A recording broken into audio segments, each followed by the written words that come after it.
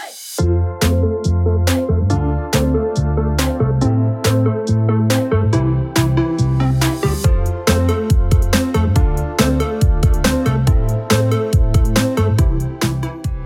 and welcome back to ADSA's Brace Yourself podcast. Today we are joined by Dr. Christina Adler to discuss the causative and correlative relationship of early environments to the oral microbiotic ecosystem and the links to states of health and disease. This research is highly relevant to clinical practice, so stay tuned. As a dentist, you want to come into surgery just for the treatment and not have to worry about the infection control behind the scenes. When you hear your dental practice is getting audited for infection control, you look around your practice and think, would your practice pass as an audit? Single-use dental instruments is the solution to all your problems. Each time you open a pack of single-use dental instruments, your patient is getting a sterile set of new instruments that haven't been used on someone else. Plus, you get that brand new instrument feeling. Single-use dental instruments have focused on making quality, sharp, metal instruments, eliminating the wear and tear that you would face with reusable instruments. The single-use vision is to create a sustainable single-use instrument solution for dental clinics globally. The first step towards this is being able to dispose of the waste and minimize the environmental impact. The Smart Waste program is a method of waste management that prevents 90% entering landfill, instead turning it into an energy source. So, make dental life easier. Get started on your journey of single-use dental instruments. Visit www.singleusedentalinstruments.com for more information today. Welcome back to another episode of ADSA Brace Yourself podcast series. We are Evan and Ian, fourth-year dental students at the University of Queensland. In today's episode, we will be discussing about the research paper published by Dr. Christina Adler. Dr. Adler completed her undergraduate degree at the University of Sydney with a Bachelor of Science and received a PhD at the University of Adelaide, where she won the Doctoral Research Medal. At the moment, Dr. Adler is a senior lecturer in the School of Dentistry in the University of Sydney. She is also an academic whose work focuses on how the oral microbiome evolves from a state of health into an existing state of highly prevalent chronic infection and disease. Today's paper is about how early environment influence can influence the oral microbiome and determine oral health outcomes in childhood. Let's welcome Dr. Christina Adler. Hello, it's nice to meet you. Hi. So, apart from our brief introduction, can you please tell us more about yourself? Well, I guess as you said, I've been researching in this area for a little while. So in the oral microbiome field, I guess I kind of fell into it, as in I actually started my work more in evolution. So I looked at ancient DNA in dental calculus and how it evolved over time. And so that got me really interested in the oral microbiome because I realized, basically our past ancestors had really good oral health and really good oral microbiomes, and we don't. So I'm really interested in figuring out, how do we go from there to now? And so now I'm sort of interested in teasing out what's going on now too. And I guess when I'm not researching and teaching and stuff, I've got 2 little kids. I'm kind of busy, I guess. That's actually so interesting to hear, and how now you work on our current oral microbiome. So I still do ancient stuff, so I guess they go side by side to me. So they're all, what you are now is part of what you were in the past. You know what I mean? So we didn't suddenly pop up. It's all a big evolutionary path. But to figure out today, there's certain questions we can't go and look at skeletal remains, and we have to look at modern people. And so that's why, we sort of have both kinds of studies running side by side. That's actually so good to hear. So to get into our first question, we have a question about the main toxic metal exposure, because as in the paper, you mentioned that these toxic metals can affect the oral microbiome. So what do you think is the main toxic metal exposure, and how does it influence microbiome, and how would you limit its exposure? Sure. So I guess there's very, very little known about how the wealth of different enviro exposures that we have actually influence the microbiome. And I'm talking about oral or gut. There's even less known though about oral. So always with everything, gut knows a bit more, and then oral always knows a little bit less. So it's just less number of researchers sort of in the area. So we're always a little bit behind gut. However, as in there has been some recent work, and I guess also to preface that is that it's not saying there isn't some info known, but it's usually on specific bacteria. But if we want to look at all the bugs, which is what a microbiome approach is, then there's only a few studies that have really found some things, and they're sort of, I'm talking about like last 2 years type thing. So like in 2020, there was a paper in the Scientific Reports, and that was looking at the salivary microbiome and looking at sort of essential metals and toxic metals. And they found in that, look, there's an impact of basically toxic metals like arsenic and mercury, so things we know are not good for us.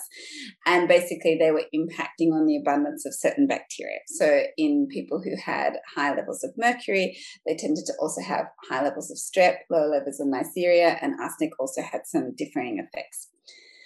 So there's, as I mentioned, sort of really, and that's where they take saliva, but we're kind of don't have a lot of info about these exposures. And one thing we're doing at the moment is I have some colleagues in the States. So they used to be at Sydney Uni and now they're over at Mount Sinai in the US.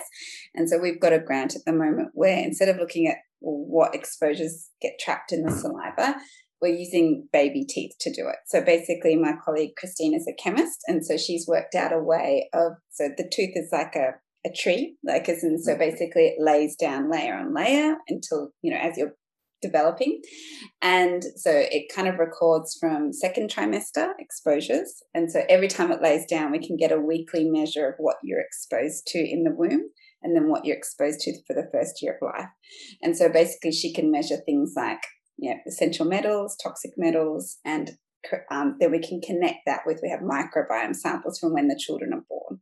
So that way we can start to unpack sort of really directly, like not sort of saliva where it might be not super direct, sort of thing about what's being exposed. Like these are things that definitely got exposed and got trapped in the tooth, and then we can like have a look at lead and different things like that we sort of know are associated with certain dental diseases, but we don't really know how that affects the microbiome yet. So we've just started that grant, and we'll see how it kind of turns out about what metals end up being really important.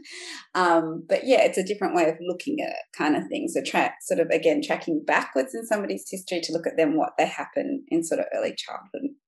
It's such an exciting field, and it's good to know that there'll be like more research coming along the way. So like in the future, I guess we'll like learn more and know more, and it's trying to sort of get predictions. So it's sort of saying like, that really early lifetime, like as in that we sort of know is really important, trying to figure out, well, what is it? When is it really important? Like what are you exposed to, even before you're born? What are you exposed to in that, little bit just after you're born?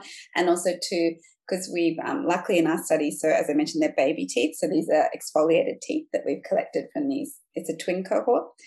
And basically we've been following them for about 10 years. So we can now look, we had their baby teeth then, but we can look back, but we then also have later samples. So there might have been an impact early, but did it last as well? You know what I mean? So do those metal exposures, for example, have a longitudinal effect as well? So that's also important too, kind of thing. Yeah, Dr. Christina, that was a really very interesting research. I personally actually have a very similar ongoing research myself. Like undergrad level, we have a very similar one, but I will just ask that question a bit later. Just regarding to the research, you're talking about like newborn baby. So in general, is there any advice that you can give to a pregnant women or parents with a newborn children? Okay.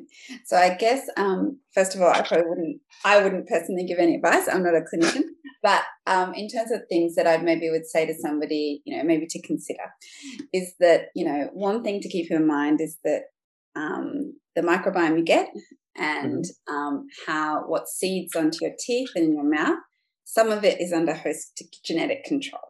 So some of it, you really can't control. It's already predetermined about the shape of your teeth, what bugs are going to be. Some people are just going to be more likely to have certain bugs stick to them just because of anatomical shape. You have taste preference genes. You have all these things that already set you up with an ability to have a certain microbiome. However, somebody who has just had a baby or is about to have a baby, the larger component is obviously environment, which they can do something about. So I guess by prefacing it by saying host genetics has a role is just to say that it's, you may do everything right, but you still have a chance of, having a microbiome that's going to have, for example, be more likely to develop, same kids, dental caries, So like, it's not all your fault. You know what I mean? Like, it's in like in the sense of, what you're doing. There's a lot of factors affecting that. There's a lot of factors. So, but the things they can think about is that, first of all, what is going to seed that baby? So the baby is going to come out and they don't have any microbiome. Like, so they're going to be coming out completely naive. And their first point of contact is mum. So mum is going to have a big impact, whether that be mode of delivery, whether that be what they're feeding them, but also too, so there's that they can think about, look, I'm the kind of transmission site, so I want to get my bugs in order. I want to get my oral health as good as possible because I want the potential of transmission to be things that are going to promote good oral health. The other side of it too, though, is that say, maybe it wasn't possible for them to have good oral health. Maybe they had the type of pregnancy where they were much more prone to perio. And so then they had perio bugs, maybe they had gestational diabetes, maybe they had other things that they couldn't control. However, though, once the baby is born, you can still influence that environment to select for the type of bacteria that are going to promote good oral health. So we're going to try and go away from, acidogenic. Something damages, yeah. Yeah, and so we want to say, look, promoting, fluoride exposure to that child when they can have toothpaste, promoting, reduction in density of the plaque through early toothbrushing. So there's many things that parent can do either before the baby's born, but then if they can't do that, then post the baby's born to kind of modify that environmental side to select for those health-associated bacteria. So there's a range of things somebody can do. Probably just a follow-up question. Would a probiotic actually be beneficial?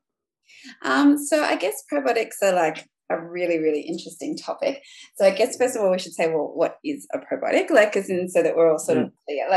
Is that a probiotic is a live microorganism. So if we go with the World Health Organization definition, which is the one I always talk about with students in our classes, is that it's supposed to provide a beneficial effect. And obviously not all probiotics are to that level. You know what I mean? Like in the sense of what ones you can access. However, they're definitely something that is supposed to help restore dysbiosis in a microbial ecosystem. So basically what we're saying here is something's gone out of whack and we want to get it back to homeostasis. And basically a lot of dental diseases are dysbiotic diseases, so caries, perio. But if we just stick with caries for kids, like you asked me about children, the more likely one to be happening, then yes, you can see why probiotics have become like an interesting factor, in researching caries and kids, because it's they're supposed to help restore homeostasis. This should work. And there's been a range of studies looking at it. I did a review for the ADA a few years ago on this. And basically there was some really strong evidence to indicate, probiotics can work. And particularly there was one study by this guy Stenson and caries research, and it was a randomized control trial, and they gave probiotics for the first year of life. And then they followed the children up 9 years later to see, what was their caries experience. And it was really interesting. The group that had the probiotics, they were 82% caries free, whereas the placebo group were 50-something, 58 or something like that % caries free. So quite a big difference. However, on the other side, there's many other studies showing probiotics had no. It's not going to work. The key point I would make there is when I'm talking about when I compare those, it's all RCT. So randomized controlled trials to randomized controlled trials. So I'm trying to compare apples and apples. But what you can't compare is that all the studies basically use different strains of probiotics. They usually always use a gut origin probiotic.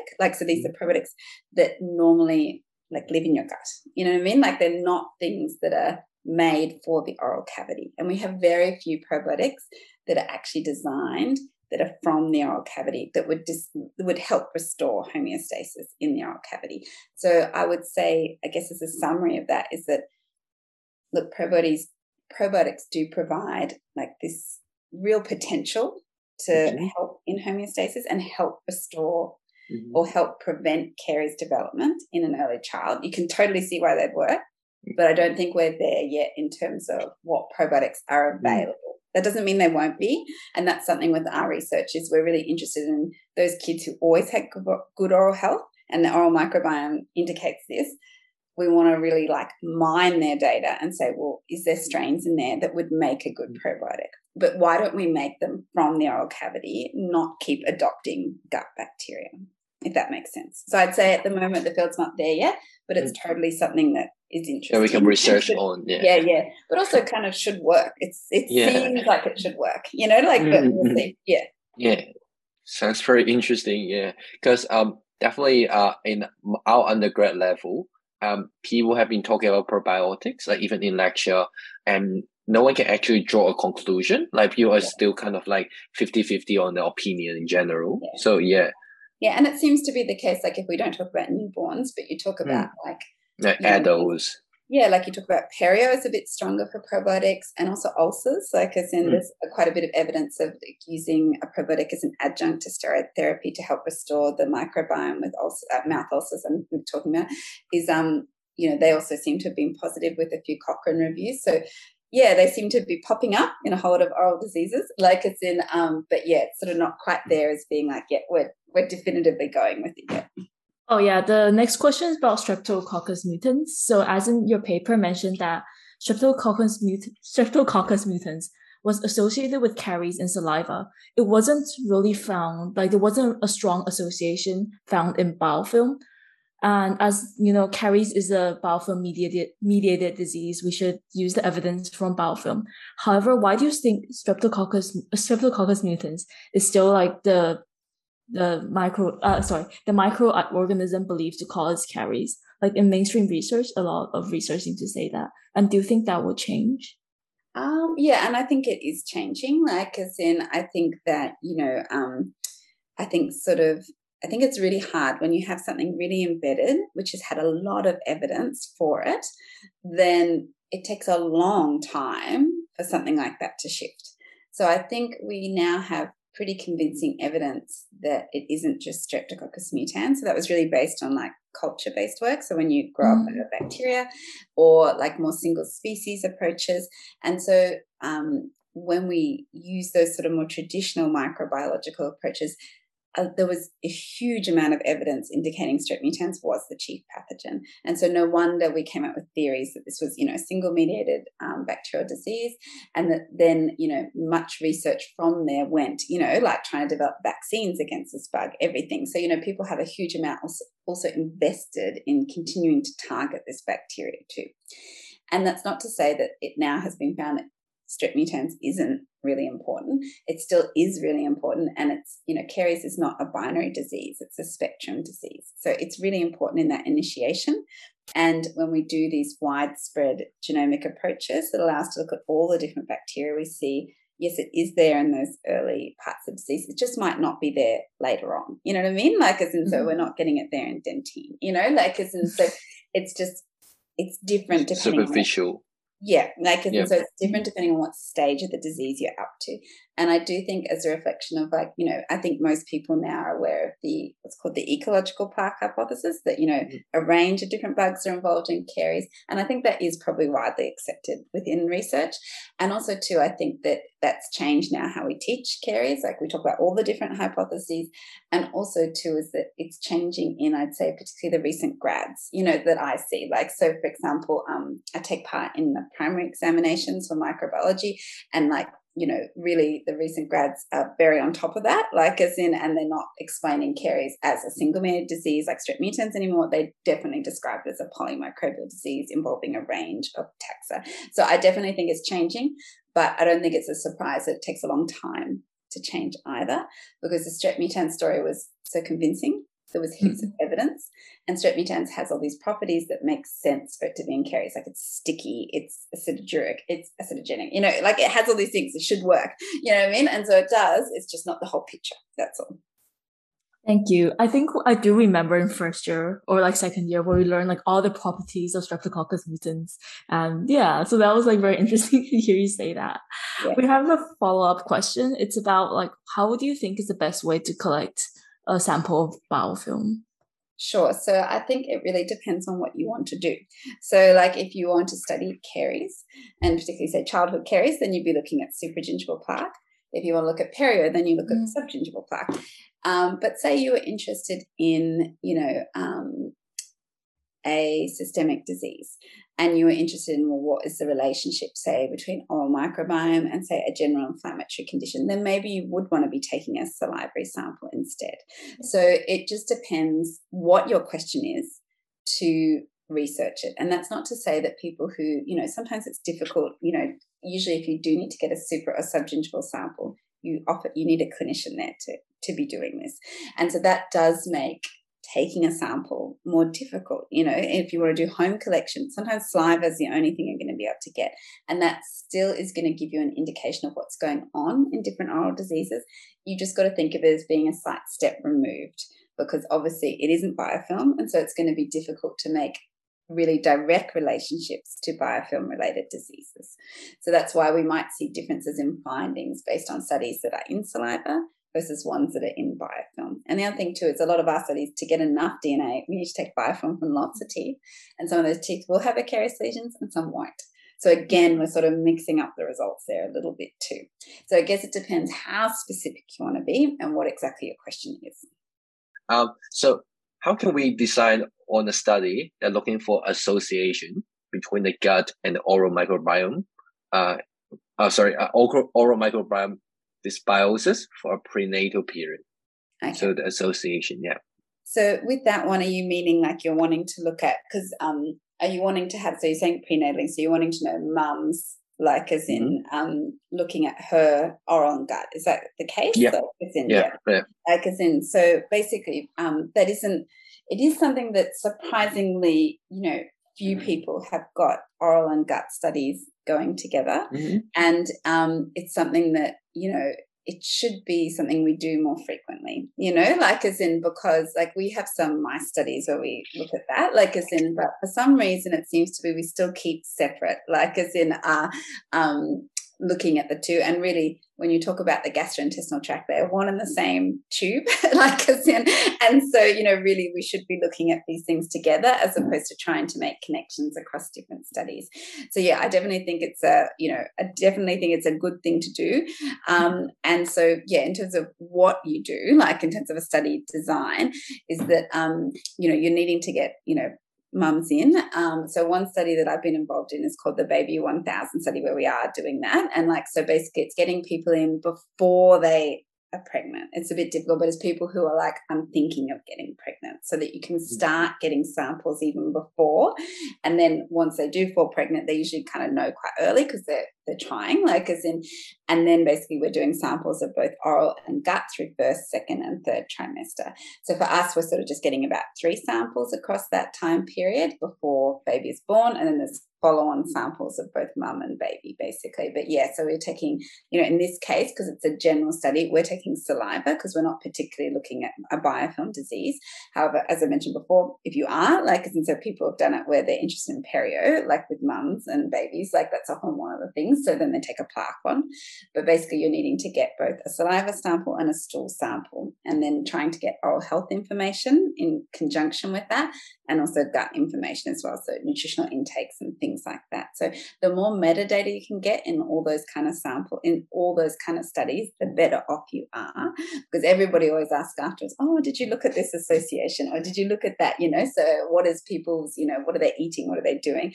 And I guess the thing too to keep in mind is particularly diet is so important for both oral and gut, is that when I'm thinking of studies like that, is that I sort of think of terms of diet as like obviously what we eat, but it usually comes down to like what macronutrients we have. So we want to get it down to like how much carbs are you having, how much protein, how much fat, and also to what's your calorie intake, because that's going to influence things too. And so we actually have a longitudinal mouse study that we've just completed recently, where we looked at like a range of different diets in the mice, and we took oral and gut samples so we can correlate those things.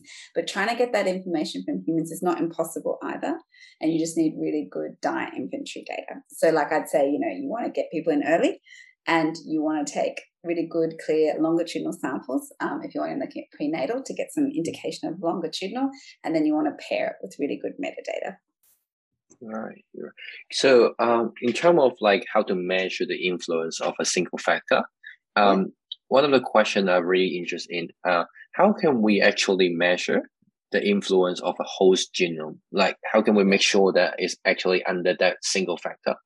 or would there be any difficulties that you'll be expecting? So basically, like, you can do two approaches. So one is where you use unrelated individuals and you do what's called a genome-wide association study. So that's where you have to have huge numbers of people, and then you take, host DNA, and then you look at the relationship between many, many different loci and the outcome measure. So in our case, it's, say, for example, an oral micro study, you'd be looking at which microbial species or which microbial functions of those species are associated with certain genetic loci.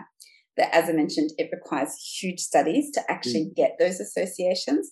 The alternative approach is to use twins. So basically a twin model, which is what we've got with one of our studies, is that, a classical twin model is where you compare a feature between identical twins, so monozygotics, and non-identical twins, which is dizygotics. And so basically anything that looks more similar between the MZ twins is going to indicate host genetic control, versus something that is, equally similar across both indicates shared or common environmental effects.